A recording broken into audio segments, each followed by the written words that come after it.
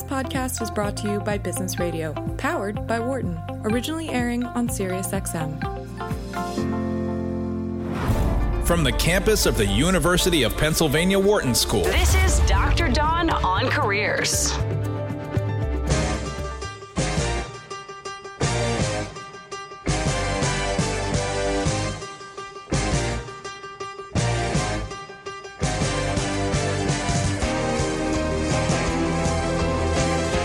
Welcome to Dr. Don on Careers, your personal career coach on SiriusXM 132. Hey, we're super excited to be kicking off a new decade with lots of fantastic changes. Most notably, our new name, Career Talk, is now Dr. Don on Careers, and we're increasing our focus even more on listeners with open calls all hour long. So if you're just tuning in, it's Thursday noon Eastern, 9 a.m. Pacific. You can call us right now at 844-942-7866. I'm Dr. Dawn Graham. In my day job, I lead the career coaching for the executive MBAs at the Wharton School. I'm also a licensed psychologist, former corporate recruiter, and author of the book Switchers: How Smart Professionals Change Careers and Seize Success. Here with Dana Cash and Dion Simpkins, who are in the studio every week when we do this show because they make it fun and they make it run smoothly. So Happy New Year to you guys. So excited you're here. And we have a great show for you today because it is a new decade and we want to talk all about what you need to do to rock your career in 2020. So as we get started, let's talk about current news. So we know it's a new year, it's January 2nd, and here's a quick roundup of some of the words that defined the last decade and became official dictionary entries. Hashtag FOMO, Flexitarian, that's a new one for me, meme, ping, glamping, mansplain, emoji, selfie, bingeable, and athleisure. So the reason I bring this up is because one of the greatest ways to stay in a motivated state with relationship to any goals you're making for the new year is to give yourself a word of the year, so that when you think about this word of the year, you think about, what do I need to do to focus on this goal? So for some of you, it might be health, it might be marathoner, it might be clarity. Think about, what is your word for 2020 and how can this help keep you motivated? Because let's just face it, it's a new decade. Welcome. It's your life. It's your choice. Dion, do you have a word of the year? I told you I was going to ask you this, but I know I gave you like 10 seconds. Yeah, you gave me like 10 seconds. All right. I don't have a word of the year, but the word hashtag is interesting to me, though.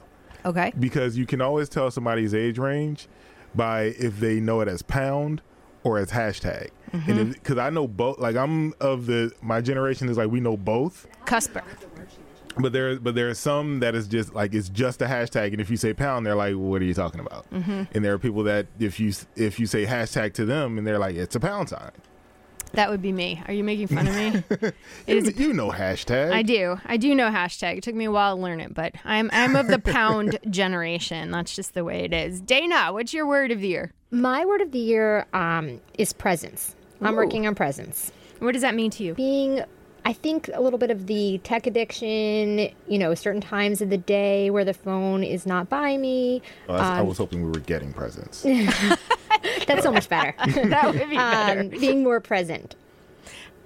Being more present. I love it. Hey, do you have a word of the year, something that's going to make this the best year yet for you? Give us a call, 844-942-7866. Of course, this is Dr. Dawn on Careers. We are here for you all hour long if it's Thursday noon Eastern, taking any and all of your job search questions at 844-942-7866.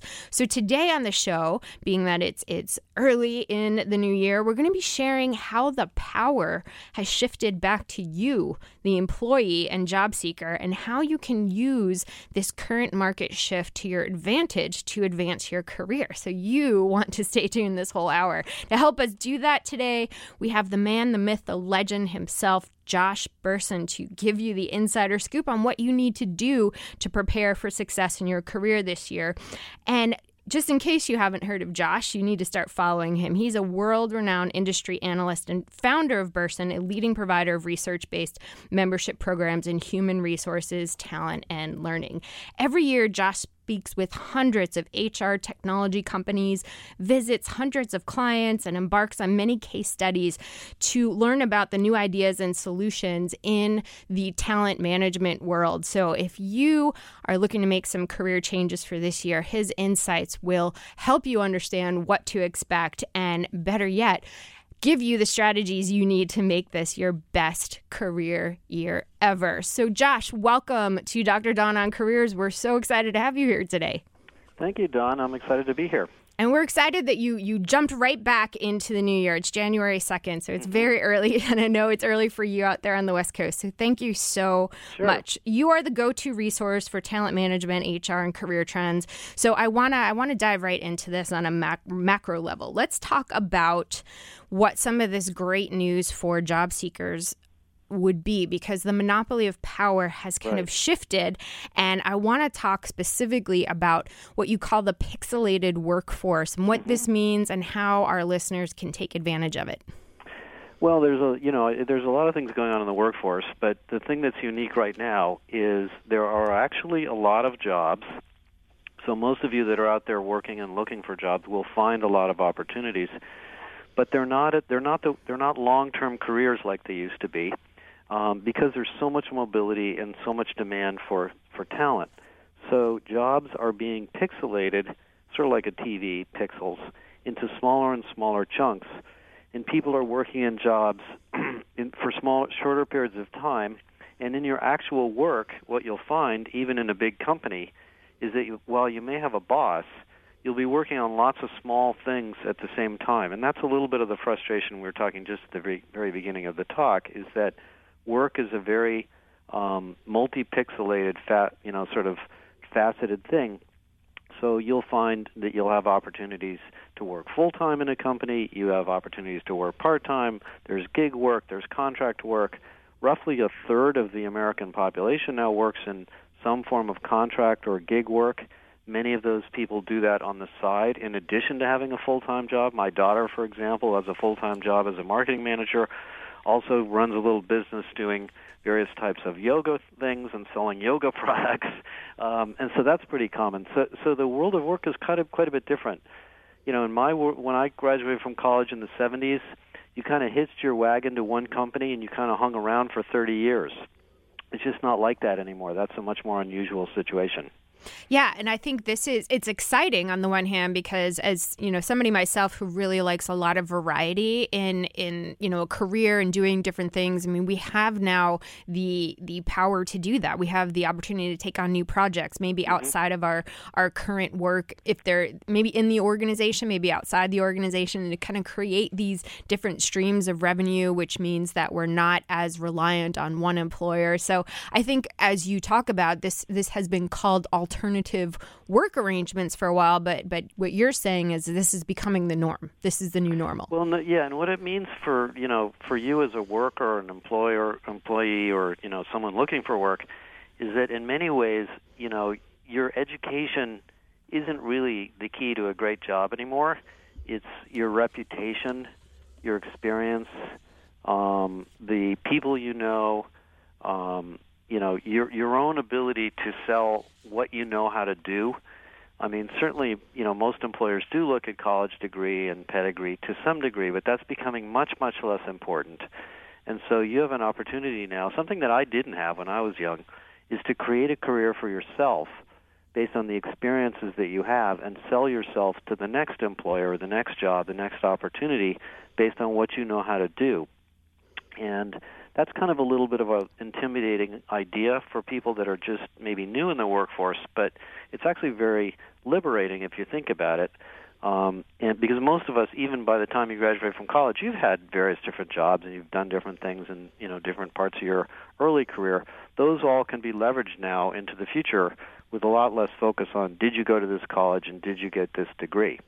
Yeah, I think for people who have, if you inspect your values, and I encourage you all to do it, this is a perfect time of the year to do that, is what is really important to you. And your values are those things that you tend to spend time on. And for some, security is a very deep-seated value. And for those who have that value, this type of work arrangement, Josh, can be a little bit disconcerting, right? Yeah. Well, you're still. I mean, yeah. I think gig work to some degree is a fallback opportunity for people that just either can't work full time for some reason. They need flexibility, or maybe they just can't find the right role. Absolutely, a full-time job is always the best place to learn and really dig in and get to know a company and have a great boss and all that. So I think I'm not saying that isn't the best way to try to go out and find your career, but you do have a lot of options now that we didn't have a decade ago. Yeah, and I would argue that even job security, I mean, that's one of the things that we know is rapidly shifting as well. And in an article, one of my favorites by You Catch the Wave, the 21st Century Career, you quote Reid Hoffman, the LinkedIn co-founder, who says he believes that careers are now simply tours of duty. And I love that because I think that is such a great way to describe them. And here's the deal. Job security doesn't exist. It's a myth that we create in our head because we're getting a weekly paycheck or a monthly paycheck and we're with an employer. But as somebody who's been laid off twice due to market conditions and other things, we know that security actually comes from a different place now. It comes from growing your skills, being diverse in your expertise, and focusing on a lot of different areas to grow your skills, specifically in the technology field. So I think that the fact that we're being kind of pushed in this direction, Josh, actually gives us more security because we have many, many more options. Well, I'll tell you. So have you been laid off twice too, Don? So have I. See? I think if you've been in the workforce any length of time, it's just kind of a rite of passage. It's going to happen. And I think that one point on that I just want to make, I think this idea of reinvention of yourself should be part of one of the words you should think about in 2020, is that it's okay to reinvent yourself on a regular basis. That's what the idea of the catch a wave is, that, you catch a wave, you ride it in, you go out and get a new wave. Because most people today, younger people will live into their 80s, 90s, 100s. You're going to have a career that's 70 years long. So you're going to have a lot of time to do many different things, and the company you work for today may be out of business. The industry you work in is going to change, so it's okay to go back and do new things. It's scary. In fact, there's a really interesting book, an economics book. The woman who just won the Nobel Prize just wrote a book on the economy, and one of the things she writes about in there is that some of the most successful people in the world are people that have been uprooted from their homes by terrorists and other horrible situations, and had to move and migrate to a new country because they had to reinvent themselves. And that process of reinventing themselves gave them the incentive to go out and do something new. And as scary as that is, I think, really the way careers work today. They do. And here's the good news, though. Each time you do it, it gets easier. You figure out how to do it. You realize that it's not as scary as you thought it was. And at some point, for a lot of people, it actually becomes fun to know that if I'm going to be in the workforce for 50 years, I can do a lot of different things. I don't just have to pick one thing. It doesn't have to be the right thing, which is so much pressure, especially for young people who are thinking, what is it I want to do? Guess what? You can do so many things. So the only thing you need to figure out today is what you want to do next. And then down the line, then you can figure out what you want to do after that. Hey, 844-942-7866. You are listening to Dr. Don on Careers. Same time, same channel. We, of course, are talking to Josh Bersin, who is a futurist and all things HR, technology, talent management, careers, and we are talking about what you need to know for 2020. Of course, it's always open calls here on Sirius XM 132 at 844-942-7866. So if you've got a question, you can call us right now if it's Thursday noon Eastern. We'd love to hear from you. Of course, you can also tweet at Dr. Don Graham. We'd love to hear from you there too. So yeah, in this article, The Catching the Wave, you talked about expertise having an ever shorter shelf life. And that's one of the things we're seeing for the new year as well. And you mentioned this a few minutes ago, potential over pedigree. A lot of these companies, particularly these big tech companies, aren't looking necessarily at education. They're saying, what have you done? What are you doing during the day? Are you building software? Are you programming? Are you doing these things? Because they need people who come in and can be agile and can shift with the way the market shifts and with their needs shifting. So they don't need somebody who's got concrete knowledge. They need somebody who's got knowledge that they can problem solve with and critical think and all of this stuff. So let's talk about that. If you have an expertise and you're really good at something, but there's a potential for the market to change that, what do you do? What can you do, Josh? Well, I think, right now where I live, there's a lot of demand for software engineering and technical people. But, I think about, what I go back to the craftsman who built your house, or, if you're a carpenter or a plumber, or, you have a basic job that is in big demand. You're not going to be good at that job just because you went to school and got a degree. What makes you good at that job is you've done it a lot. You've built a lot of different kinds of houses. You've handled different types of tools. You've worked for different contractors. You've worked on different kinds of properties. The experiences that you got through the different projects you did made you a better and better and better craftsman. And that's the way almost every job is now. Every job is really more like a craft, and you learn it by doing it and meeting the people that you respect and asking them questions and learning new tools. And there's so much online learning now. You can go onto YouTube or many of the online learning websites and, take an hour course on various different things. And that concept of continuously developing yourself is the center of your career. And employers see that in you when you go out and interview for a new job. They can tell that you have the appetite and the ability and the interest to learn new things if you've been doing it in your current situation. So it will make you more and more attractive to employers. A lot of the big companies in Silicon Valley that came in, sort of the last decade or two, started by hiring, college kids who had computer science degrees from Stanford. And they've now realized that was a big mistake, that it's a very small pool.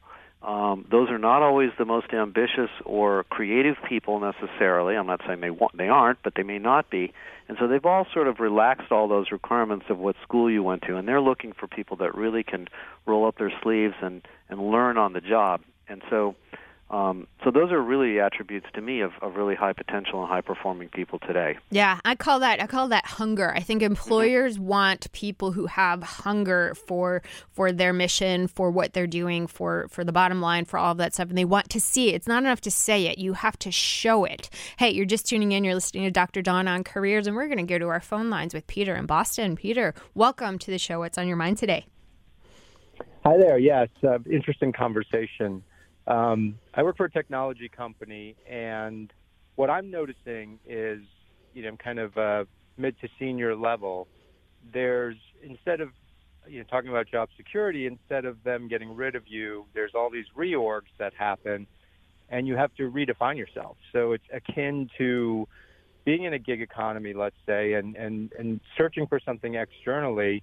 I'm finding that you have to do that internally too. So this idea of the hunger that you have, and if you want to do something, you show management that you can do it. And then it's up to that new executive if they want to take it on and put that in their portfolio. So I'm just curious what your thoughts are about, internal versus external when you have a lot of reorgs going on. No, you're absolutely right. It's a really good point. Because companies are having such a hard time hiring, they're doing a lot more work to find skills internally. So there's this idea of the internal talent marketplace that's really become huge inside of big companies. And that means we as workers have to build a better network inside the company and think a little bit about our internal reputation. So when that next opportunity opens up, somebody says, "Oh, let's have him come or her come in and take that job." So part of it is contributing to others in the workplace, which is always a good thing to do, helping other people, and getting to know what's going on inside the company, and then being willing to take maybe a little bit of a risk. One of the things in big companies is, there may be a job in a different business unit or a different city or a different division. You think, well, if I go over there, my current boss won't necessarily be happy, and maybe I won't know what the next opportunity is. That's actually not a bad, it's still a good thing to do, because in big companies today, bigger companies, they want people that are flexible and can move around. So it's actually a really good point. The other thing I would add is, in the old days, your boss used to be the sponsor that found you the next job. That's not so much true anymore. You might have a great boss who's very well connected and who really, really knows what the next opportunities are and will push you forward and help you find them, but you might not. Your boss may be doing the same thing himself or herself. So some of this now falls on your shoulders to just build better relationships and get to know what's going on inside the company. Yeah, I love that, Josh, because there's a lot of research on the fact that people who have a sponsor in the organization, so somebody who's at the table when those decisions are made, have a lot more opportunities. And Peter, you bring up such a good point, because I think one of the best things people can be doing inside their organization is continuously building those relationships with other departments, showing up to things that are outside of their core job. You kind of got to get out of that mindset that, well, that's not my job, and look at yourself as almost an owner in the organization and say, what can I do? How can I make this better? How can I improve the customer experience? Because people notice. And we've had the amazing Carla Harris, who's, one of my favorites on the show, and her line that most of the decisions about your career are made when you're not in the room was something that has stuck in my brain for the last few years, because the truth is, it's the executives who see the new clients coming, who see the market shifts, who see the mergers and acquisitions, and they're already starting to think about, who do I want to lead that project, or who do I want to be in that role? And if they don't know you, your skills, your capabilities, and your interests, you don't get those roles, even if you're the most qualified person for that. So I think that is so incredibly important, Peter, and I'm so glad you called to bring that up. What's your next role then, Peter? Where are you going from here? It's a good question. This is a great. Thank you for answering that. I'm debating whether I stay and kind of facilitate this relationship building and communication for myself. I think you're absolutely right. These days, your role will be decided, and your future, in the short term, possibly the medium term, will be decided when you're not in the room. So there's this constant building of relationships that you have to do, and I'm thinking, well, I'm doing that here. Why not take a look outside as well, outside the organization? Even though you're loyal, you built up equity and credibility, it might be time to, look inside as well as outside. So I think I'm going to do more of a comprehensive search, but I still want to maintain, because I do have that customer ownership, I still want to maintain a good footing while I'm inside the organization still. Yeah, I think it's fantastic. I think when someone asks you, are you looking for a job? I think the right answer is always. And that doesn't mean you're necessarily throwing your resume out there. But what I'm saying is you're always talking to people. You're always networking. You're always finding out what's going on in the world, what's going on with your competitors, what's going on in the market industry you're in. Because, hey, you never know. There might be something that just makes sense, or you might not see it coming, but a layoff may impact your organization. So I think it's always a good idea, Peter, to do exactly that. The other thing I would say in my career, because I'm a little bit older probably than you are, is you'll be surprised that every relationship you make will come back later. You'll meet somebody inside the company, you'll interview with somebody, maybe you won't take a job there, but later, sure enough, they're running something that you're really interested in, they come back to you. I have friends that I met in the 80s that have come back to me now 30 years later, and we're working together again. So some of this is just building a network of people that you can keep in touch with. And it's become even easier today to stay in touch with people with social media. And I'm not even going to get into that, but we know that it's so much easier. Peter, thank you so much for calling us. We appreciate you listening to the show, and we wish you all the best in 2020. Hey, if you're just tuning in, you're listening to Dr. Dawn on Careers. We are here every Thursday live at noon Eastern, 9 a.m. Pacific, and we are taking your calls right this second at 844-942-7866. We're talking all about the future and things you need to know for 2020. So if you've got a tip or a question, this is your time to give us a call. We're your personal career coach every Thursday at 844-942-7866. So Josh, Peter brought up like a great topic, and one of the things I'll tell you is a total pet peeve of mine, and I would love your opinion on this, is why do employees who are great workers, loyal, and want to stay with a company have to leave to get a significant bump in salary? This drives me nuts. It's a big problem. I'll tell you a funny story. I was at a company in Asia, and I asked them about internal mobility. I said, can people get promoted by going to from this business unit to that business unit? And they said, no, that never happens. But if they quit and they come back, they'll probably get rehired. What? So basically, business execs inside of companies are beginning to see the problem. And the reason it is a problem is we have this old-fashioned, job leveling system, and you can't give somebody a big raise without jumping them up a bunch of levels So if their demand in the marketplace shot up and they're suddenly worth a lot more money, it's very hard for the HR department to give them a big raise. And so, there's a reality that you will usually get more money by going outside. Now, smaller, more agile companies are waking up to this, and they're beginning to realize that they have to review pay much more frequently, and they have to review it based on external market conditions, not just internal job levels. So one of the tech companies out here that I've worked with for a while now does basically salary or talent reviews every 6 months for all of the engineers in the company, because they know that they're getting job offers and they're seeing opportunities in other companies. But there is a good chance that you don't work in a company that's doing that, and and sometimes you may have to threaten, and maybe you have to look for another job and go to your boss and say, hey, look, I found an opportunity with 20%, 25% more. Can you guys do anything about this? And they probably will bend over backwards and try, because that's sort of the market we're in today.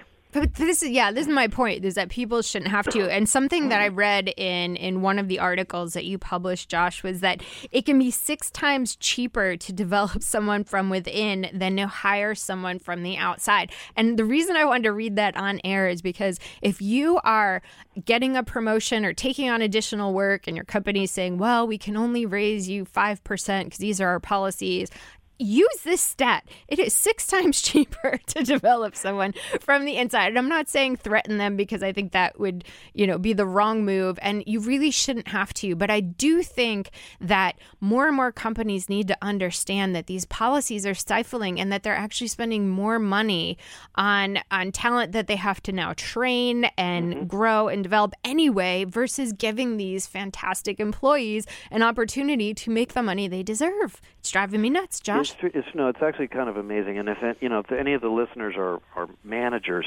you guys need to think about this. When you lose somebody, you have to, not only do you lose the skills and relationships that person had and all of the, experiences they have in relationships with customers, now you need to go out and recruit somebody. You need to pay for the recruiter. You need to spend months finding a person, bring them in, train them. They may not fit. It is very expensive to lose a person. Paying somebody a little more money to keep them happy is much, much more cost-effective in most situations than going back out in the job market and trying to replace somebody. So I think companies are beginning to realize that now. Yeah, I sure hope so. I hope that's a change we see coming in the next decade, because not only that, obviously I'm a huge proponent of switchers, and I think this is one of the best ways to switch your functional career. If you're in an organization and you've proven yourself and you've done a good job, one of the best ways you can move around is move to a different function in your current organization, where you already know the people, the process, the culture. And I think more and more companies are going to recognize that this isn't optional anymore, because jobs will change and you will have switchers. And so to do this on a proactive basis is going to get you access to the best talent who will show up and have that hunger you're looking for. Hey, 844-942-7866. You're listening to Dr. Dawn on Careers, and we are here live Thursday at noon Eastern every week for you. We have Josh Bersin on the show, who's telling us everything we need to know about the future of work. But right now, we need to go to our pre-break quiz. Quiz? There's a quiz? There is a quiz, and Dion, it's been a few weeks, so I know you're rusty. If you want to give a call and help Dion out. Rustier than usual? Yeah, true. I didn't say it, you did. 844-942-7866. Okay, so over the break, I had the great fortune to go to Antarctica, so I had to pick a trivia question related to that. But don't worry, you don't have to know really anything about Antarctica. It's more of a science question. So here we go. That was my hint. All right, there is a lake in East Antarctica that never freezes because of this. If you think you know, 844-942-7866. You're listening to Dr. Dawn on Career, Sirius XM 132. We'll be right back. You're listening to Dr. Dawn on Careers on Business Radio.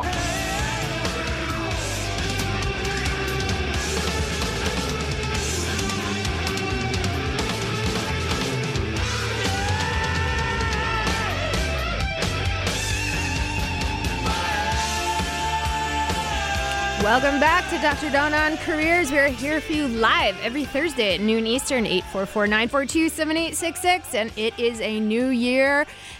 We want you to rock your career. So give us a call with any of your career questions, 844-942-7866. If you haven't heard, Career Talk is now Dr. Dawn on Careers, but same great time slot, same phone number, and of course, all of the listener questions that you have, we want to answer. So give us a call anytime during the hour at 844-942-7866. We're very excited to have Josh Bersin with us today. Josh spends all year talking to companies and clients and individuals and putting together case studies so that he can bring you everything you need to know about what's happening in the world of work. And we are here today to share how you can use that information to catapult your career. And Josh, where can people reach you if they want more information?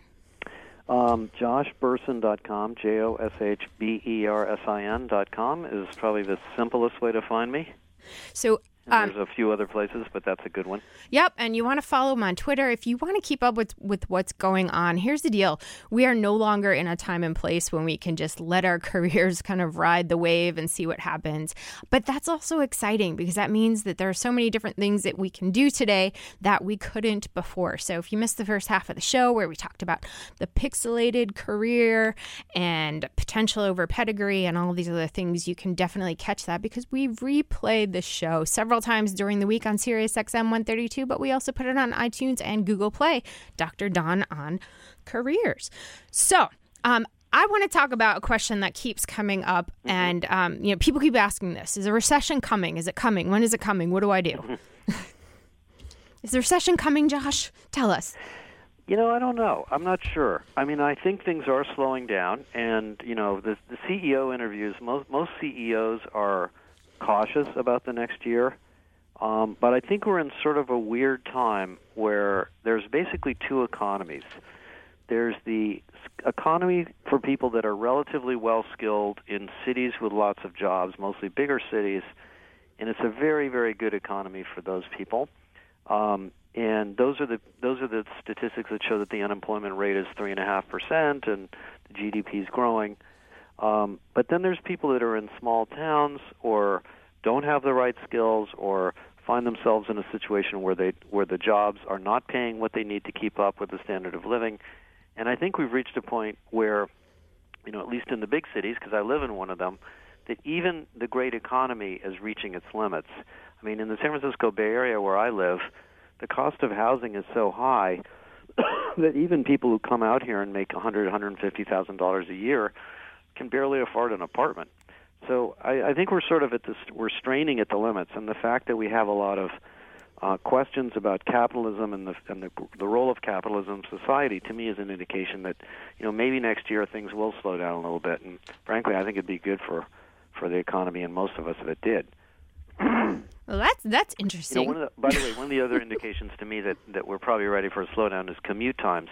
I read a study last year that said that the average commute in the United States went up 24 minutes in the last 2 years. 24 minutes a day in the car is not good. Unless you're listening to this show, in which case we totally support that. That's true. Yeah, no, I agree, because people can't afford to live in the cities where the work is. But also one of the predictions that I read was that work is going to be two things, actually. One, more remote. There's a lot more remote opportunities for people. And two, that some of these companies are going to be moving out into less populated areas because it's just too expensive to be in these big cities. That's actually not happening, though. It's really funny. You would have thought that would happen. But some research just came out the other day that the big cities are getting bigger. Yikes. It's getting more crowded than ever because there's the skills kind of magnetism of, there's other people in this city that already know these things, so maybe I should put my group there also so I can tap into that skill pool. It's a real challenge, for the economy to grow outside of the big cities right now. So yeah, which is why, hence the 24 extra minutes on your commute. Hey, do you have a long commute that you hate?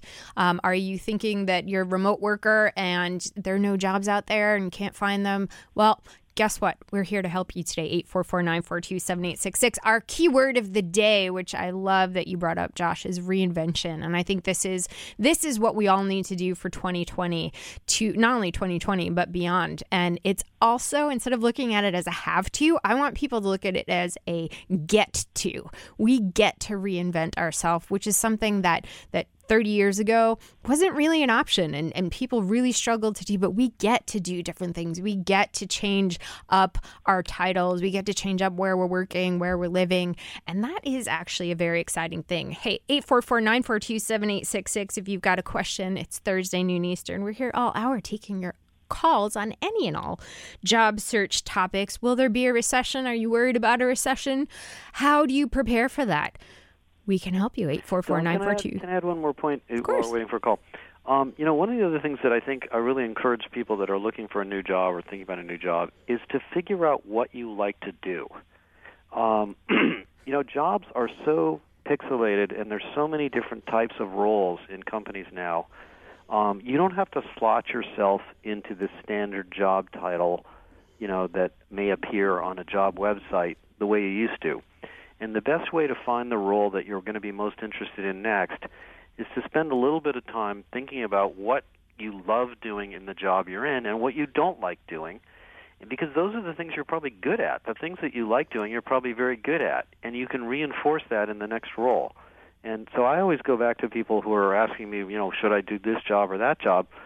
I just ask them some basic questions. Well, what do you enjoy doing at work, and what are the things that you are really good at? And that will help you figure out where to go next. Yeah, I that's totally an opportunity agree. that we now have. Totally agree. And here's the thing. Maybe you hate your job right now. Maybe you're in a toxic environment, or maybe you're thinking, there's nothing I like about what I do. But I'm going to challenge you, because here's the thing. Even if there's only 5% of your job that you enjoy, zone in on that 5% and start saying, what other roles can I do this in? The other thing is, be careful, because sometimes one factor can really make a job seem awful. So maybe you just have an awful boss and that's overshadowing everything. Or maybe you do have that really long commute and so you love the work you do, but it's just such a torture to get there. So be careful to throw out everything when it might be just one thing. Because I think when you step back and you start looking at, what do I love to do, even if it's only 5% of my job, and what are those things that might be getting in the way that I can fix maybe in my current job, or at least in the next job, that will help you. 844-942-7866. So let's keep on that topic, Josh, because you talk about hybrid roles, and that these are the things of the future. So if you're worried about a recession, if you're worried about automation taking over your job, you need to know about hybrid roles. Right. Well, it used to be, many years ago, jobs were basically designed. There's a job called job design. There's people that design jobs, and they used to put little boxes around jobs and say, okay, this person's going to do this task, and then the person next to them is going to do the next task, and this kind of comes from the industrial age. So we had very clear definitions around what our job was. That's certainly the way I was hired in my early career, too.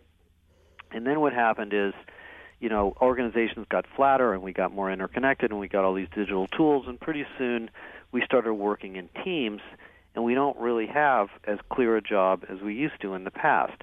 And so, if you're a software engineer and you really like writing code, that's great. But sometimes you're going to have to work with a designer. Sometimes you're going to have to look at data. You may have to be a full-stack engineer and work on levels of code that you've never touched before. You're going to be in meetings where people are debating with you, and you're going to have to listen and maybe, be a collaborative problem solver. You don't just get to sit around and write code all day. And that's happening to every single job. People that started early in the phase of a new technology, for example, technologists are in high demand.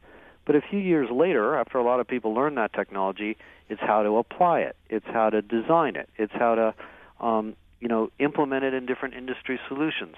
So all the jobs in the world become more hybrid over time. And for somebody who's been in their job a long time, if you look at a senior person who you highly respect, what you realize is that the soft skills or the human skills or the relationship skills have become at least as important as the technical skills, perhaps more important, because of this hybridization of jobs. There's a really interesting study on this done by a company in New England called Burning Glass, And they look at the salary progression of different roles, and what you see is that if you look at data scientists, for example, which was the hottest job of maybe 2 years ago, very high paid, very in demand, difficult to find people. Well, now data scientists kind of go to, you kind of come out of college. You can study data science. And so now data scientists are being asked to understand research methods, communications, storytelling, visualization. They're being asked to be more creative. The more of the soft skills around the job have been added, and that's happening to every single role. So regardless of the job you're in, you're going to find, some technical skills are needed, some soft skills are needed. And I think the way to deal with that is to just be curious. Be curious about the adjacent things that are related to what you're doing today and spend a little bit of time learning about them, and you'll make sure that you're always becoming hybrid as the role itself becomes more hybrid. Yep, hybrid jobs often pay more. They're immune to automation. So if you are thinking, I'm a little bit nervous about where my career is going or where my industry is going or where my company is going, think about what you're doing as perhaps a specialist and how you can branch out to build some of these. And I agree with you, Josh. I don't even call them soft skills. I call them core skills now. How you can bring those to your role. 844-942-7866. You're listening to Dr. Dawn on Careers. And I think we need to talk to Dion about Antarctica. So, Dion. What's up? Dion, have you been to Antarctica? No. Okay. But you didn't need to for this question. So why does this lake in Antarctica never freeze? It's a saltwater lake. You took Dana's answer. It is. And that, yeah. But salt water does freeze. It's just that this particular lake has a salinity level of 10 times higher than the ocean. So even with water temperatures as low as -4, it remains liquid. So there you go. But here's another fun thing I've learned about Antarctica. Aside, it's the 5th largest continent, but this is more interesting. Because the north and south poles of the Earth are outside the boundaries of an official time zone, they're considered to be in all time zones. So that's weird. Isn't it weird? This is the longitude lines used to separate individual time zones converge. So if you think about the globe and the longitude lines, there's no separation. So essentially what they do is that you are considered to be in the time zone of whatever place you just left. So that's your time zone. And wow. I know, is that crazy? And if you're in a research center, yeah, that's not confusing at all. If you're in a research center, you stay in the time zone of your home country, which is, it just blows your mind. But think about it. This time of year, it's sunny all year round. And then, 6 months from now, it'll be dark all year round. So what good are time zones anyway? I know, it's very cool. It's very weird. It's your Outlook calendar. That's what I'm saying. Well, the great news is there's no internet there. Like, we're totally disconnected from Wi-Fi. So you're like, you're just... There's nothing. It's an untouched place in the world, so it's kind of crazy. But anyway, there's my fun fact about Antarctica. There you go. We're never. It's always a great place to learn about conversation you can have when you're networking. If you say you have no idea what to talk about, now you can talk about the time zones in Antarctica, and people will be like, "Wow, that's interesting." There you go, Dion. Yeah. I'll use that. Yeah. 844-942-7866. You're listening to Dr. Dawn on Careers. We're here all hour taking your calls. 844-942-7866. And we were talking all about 2020, what you need to know about the workforce, the job search, careers. And we're here with Josh Bersin, who is... Don, one thing, that I would also add for people that are listening, one of the ways to continuously progress in your career is to look for projects at work that are in a little bit of a different area of your current job. And that used to be a risky thing to do in companies where, I remember this in my career. I got assigned to something that I didn't want to do, and I had to do it, and I was worried I wasn't going to be able to do it very well, and maybe my boss wouldn't like my results in that thing. It's kind of the opposite now. The more exposure you have to different parts of the company, different projects, different teams, the better you're going to be career-wise. And so this idea of exposure is, it's part of the education process is really getting to know other things that are going on in the company and working on different kinds of projects, and that will improve your hybrid skills, as we just talked about before. Yeah, and if you're not sure how, this might be a great thing to talk to your boss about. Is like, I'm looking to develop new skills, and you can frame it in the sense of, I want to be a better client manager. I want to be able to serve our customers better, and it'll really be interesting for me to learn what they're doing over here in marketing, or to learn how our internal systems work. Because what manager isn't going to say, "Wow, like that's impressive"? So yeah, I love that idea. And something else that's interesting that I came across is that age-wise, the current workforce is the most heterogeneous in history, and we have basically 5 generations working right now. And one of the things, Josh, that comes up a lot on this show is age bias, and people are working longer. And what do you see with all of these changes in terms of hybrid careers and automation? What do you see for the aging workforce? Yeah, it's a big. There's this concept of generational diversity that I don't think's hit the mainstream yet, but it's getting there. We've talked about gender diversity and cultural diversity and racial diversity and all the other aspects, but the generations are an opportunity to be biased or unbiased. I'm now in my 60s, so, people look at me a little different than they used to. I don't feel that old, but I am older. So, I would not be eligible for a lot of jobs. And in the San Francisco Bay Area, if you're my age and you're a tech worker, kind of good luck. It's hard to find a job because companies will look for somebody younger who makes less money and maybe is willing to work a little harder, or they perceive that the young person might be more agile in their learning capabilities, which is not true.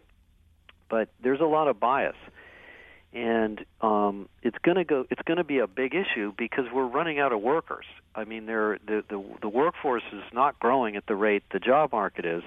And so the fastest segment of the working population is now people over the age of 55. And so, if you work in a company that doesn't have a lot of older people, you're probably biased in some sense just because of the nature of the group that you're in. So I think this is going to be a big topic. HR departments are starting to talk about it more. Companies are starting to put together new programs and new sort of career paths for people at older ages. And then for those people that are younger, what the research tends to find is they actually like having more senior people around. Older people are good mentors. They tend to be a little more stable because they're not necessarily at this really highly ambitious early part of their career. And so it makes the workplace, a better place to be. So it's an interesting topic that I think is going to be a really big one in 2020. Yeah, and I would imagine as we go towards more of a hybrid, soft skills type need, that older workers have these skills in spades because they've worked through so many different types of cultures, different types of organizations, different types of communication tools. There's been so many different things that there's an adaptability that comes with that I would imagine companies would appreciate. Yeah, older workers, tend to have a little more judgment. Not because they're any smarter, but they've been around the block. They've seen a lot of these situations before. I can't tell you, when I was working for the consulting firm I was working for, I spent 6 years working for people that were 20 years younger than me, and they were dealing with issues that I had seen before, and I had to learn how to be a coach to them. Sometimes I was successful, sometimes I wasn't, but I think you'd be surprised having older people around is a good thing. Yeah, I definitely agree with you. Hey, you're listening to Dr. Don on Careers. We're going to go back to the phones right now with Nathan in California. Nathan, welcome to the show. What's on your mind today? Hey, thanks for taking my call.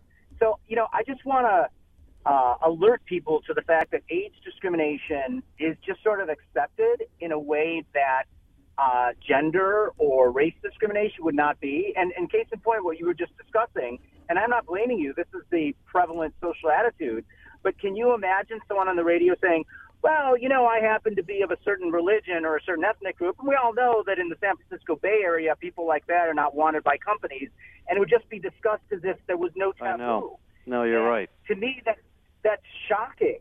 And by the way, It is against the law to discriminate against people because they're over 40. And I've encountered this in my own life. I'm actually a Wharton alum. I've had career counselors say, obscure certain facts about you that will allow people to know how old you are.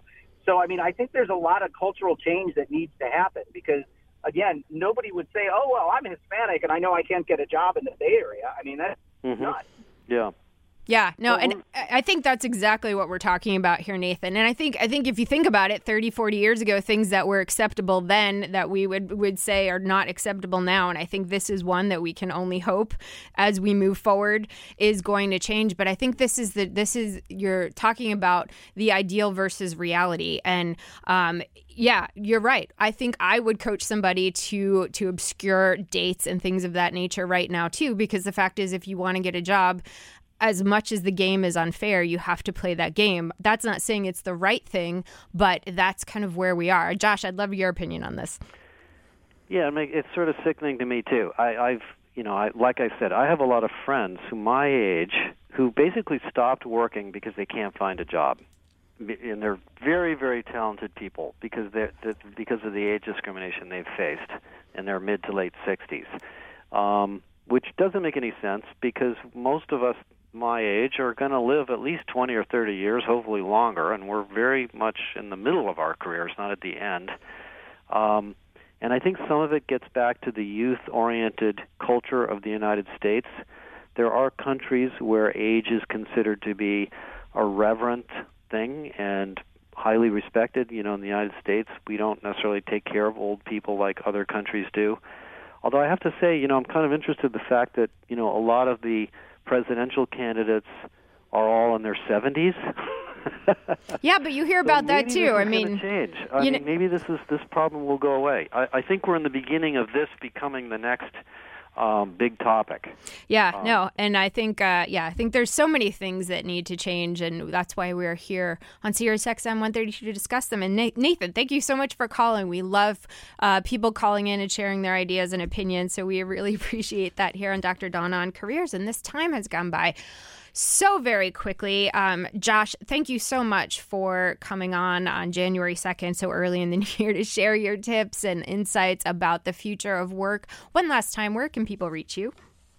Josh Bersin, JoshBersin.com is the best place. Awesome. Well, we wish you all the best in the new year, Josh. And I highly recommend listeners follow what Josh is saying because he's got a lot of great data out there that can inform you of how you can have a successful career today and in the future. And I want to do a quick shout out to Bob Courtwright, who is an early adopter of this show and a fantastic guest. Happy birthday. I know you'll be celebrating it to the fullest, Bob.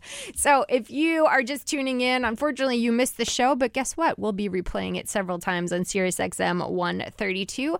And Dr. Dawn on Careers is also podcasted on iTunes and Google Play, so you can subscribe to that and get every edition. We've been doing the show for almost 5 years now, and all of the back issues are there. So wishing everybody a very, very happy, successful, and prosperous 2020. You're listening to Dr. Dawn on Careers. We're here for you every Thursday live at 844-942-7866 on Sirius XM 132, and we look forward to talking with you in 2020.